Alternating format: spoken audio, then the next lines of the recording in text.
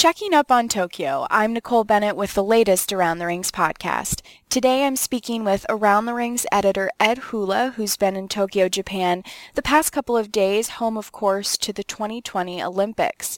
So Ed, what's the latest for these games that are still 6 years away? Well, right now it's a scramble, if you will, to finish up a top-to-bottom review of the venues planned for the 2020 Olympics. After Tokyo won the Games in 2013, the government promptly announced that it wanted to do a real close look at all of the venues planned for Tokyo and see what could be, well, done differently, more efficiently, more economically, more sustainably. And it could result in some changes. The IOC is coming next week for a regularly scheduled project review.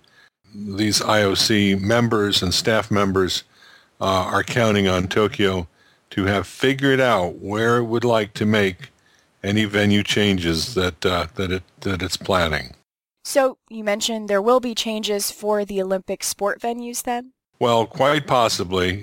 For example, basketball is the most famous example of that. Instead of a new arena being built in Tokyo, the plan would be to move the sport with all of the NBA stars and the world's top basketball players to the city of Saitama, which is about an hour west of Tokyo, but it's got a dome stadium there that was built for the 2006 Basketball World Championships, and it's a way for the Olympic organizers here to come up with a high-class stadium without having to spend a lot of money. Rowing, another venue that's going to cost them a lot of money to have close to the center of Tokyo, but if they move it also to Saitama, where there is an existing rowing course, one used from the 1964 Olympics, as a matter of fact, the 50th anniversary just celebrated here in Tokyo.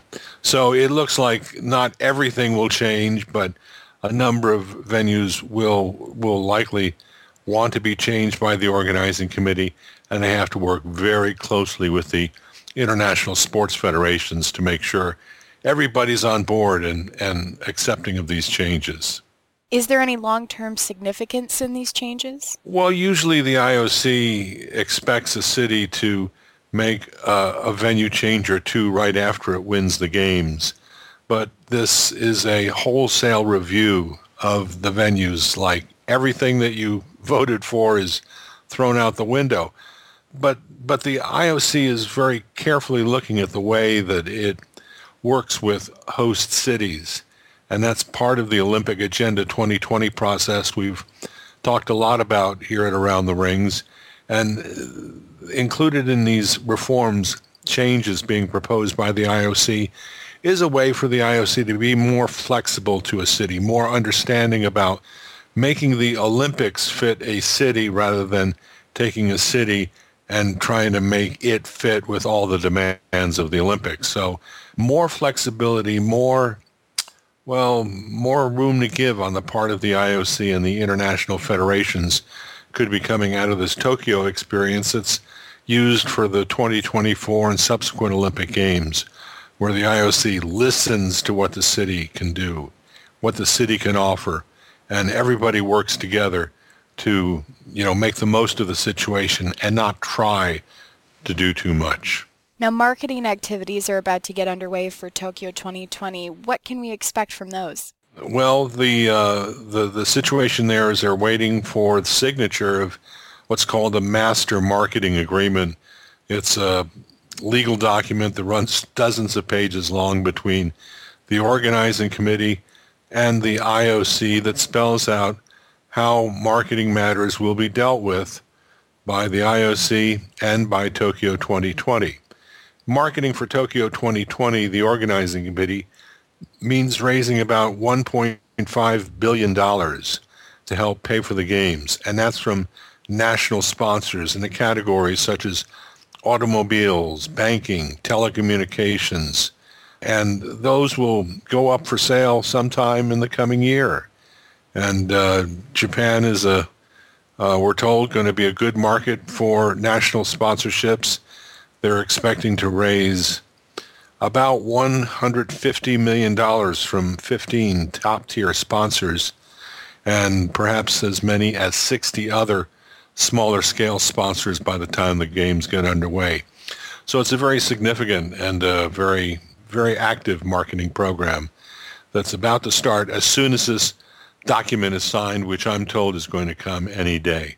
And you visited the 1964 Olympic Stadium, right? Yeah, a little bit of, I guess, a goodbye to that stadium. Of course, I've never been to it for the Olympics, but I remember seeing it on TV when I was a child as one of the first Olympics I paid any attention to. But the 1964 Olympic Stadium is going to be demolished in a few months. Already it's behind gates. Everything has been taken out, and offices that were there are now vacant and deserted. Nobody will pass through the gates of the stadium anymore. And soon, as I say, it's going to be torn down and replaced by a $1 billion+ new stadium, first to be used for the Rugby World Cup in 2019, and then go on to serve as the Olympic Stadium in 2020. All that work's supposed to be happening within the next few months. I know we have other podcasts coming up this week. You want to give our listeners a preview of what to expect? Yeah, we're in Asia, I guess, this week. Ed Hula III will be filing from Jeju, South Korea, where AIBA, the boxing federation, is holding its General Assembly and talking a lot about their move towards the professional ranks in AIBA, professional boxing, as part of the competitions under the AIBA umbrella. And then back in Thailand, remaining is Brian Pinelli, who will be reporting for Around the Rings from the Asian Beach Games coming up in Phuket, Thailand. Well, thank you for speaking with me today. That was Around the Rings editor Ed Hula, who's been in Tokyo this week, checking in on the city's road to the 2020 Summer Olympics. Be sure to check into Around the Rings online on Facebook and Twitter for more coverage, of course, on the Olympic movement and the podcast we just mentioned. Again, this is Nicole Bennett. Thanks for listening.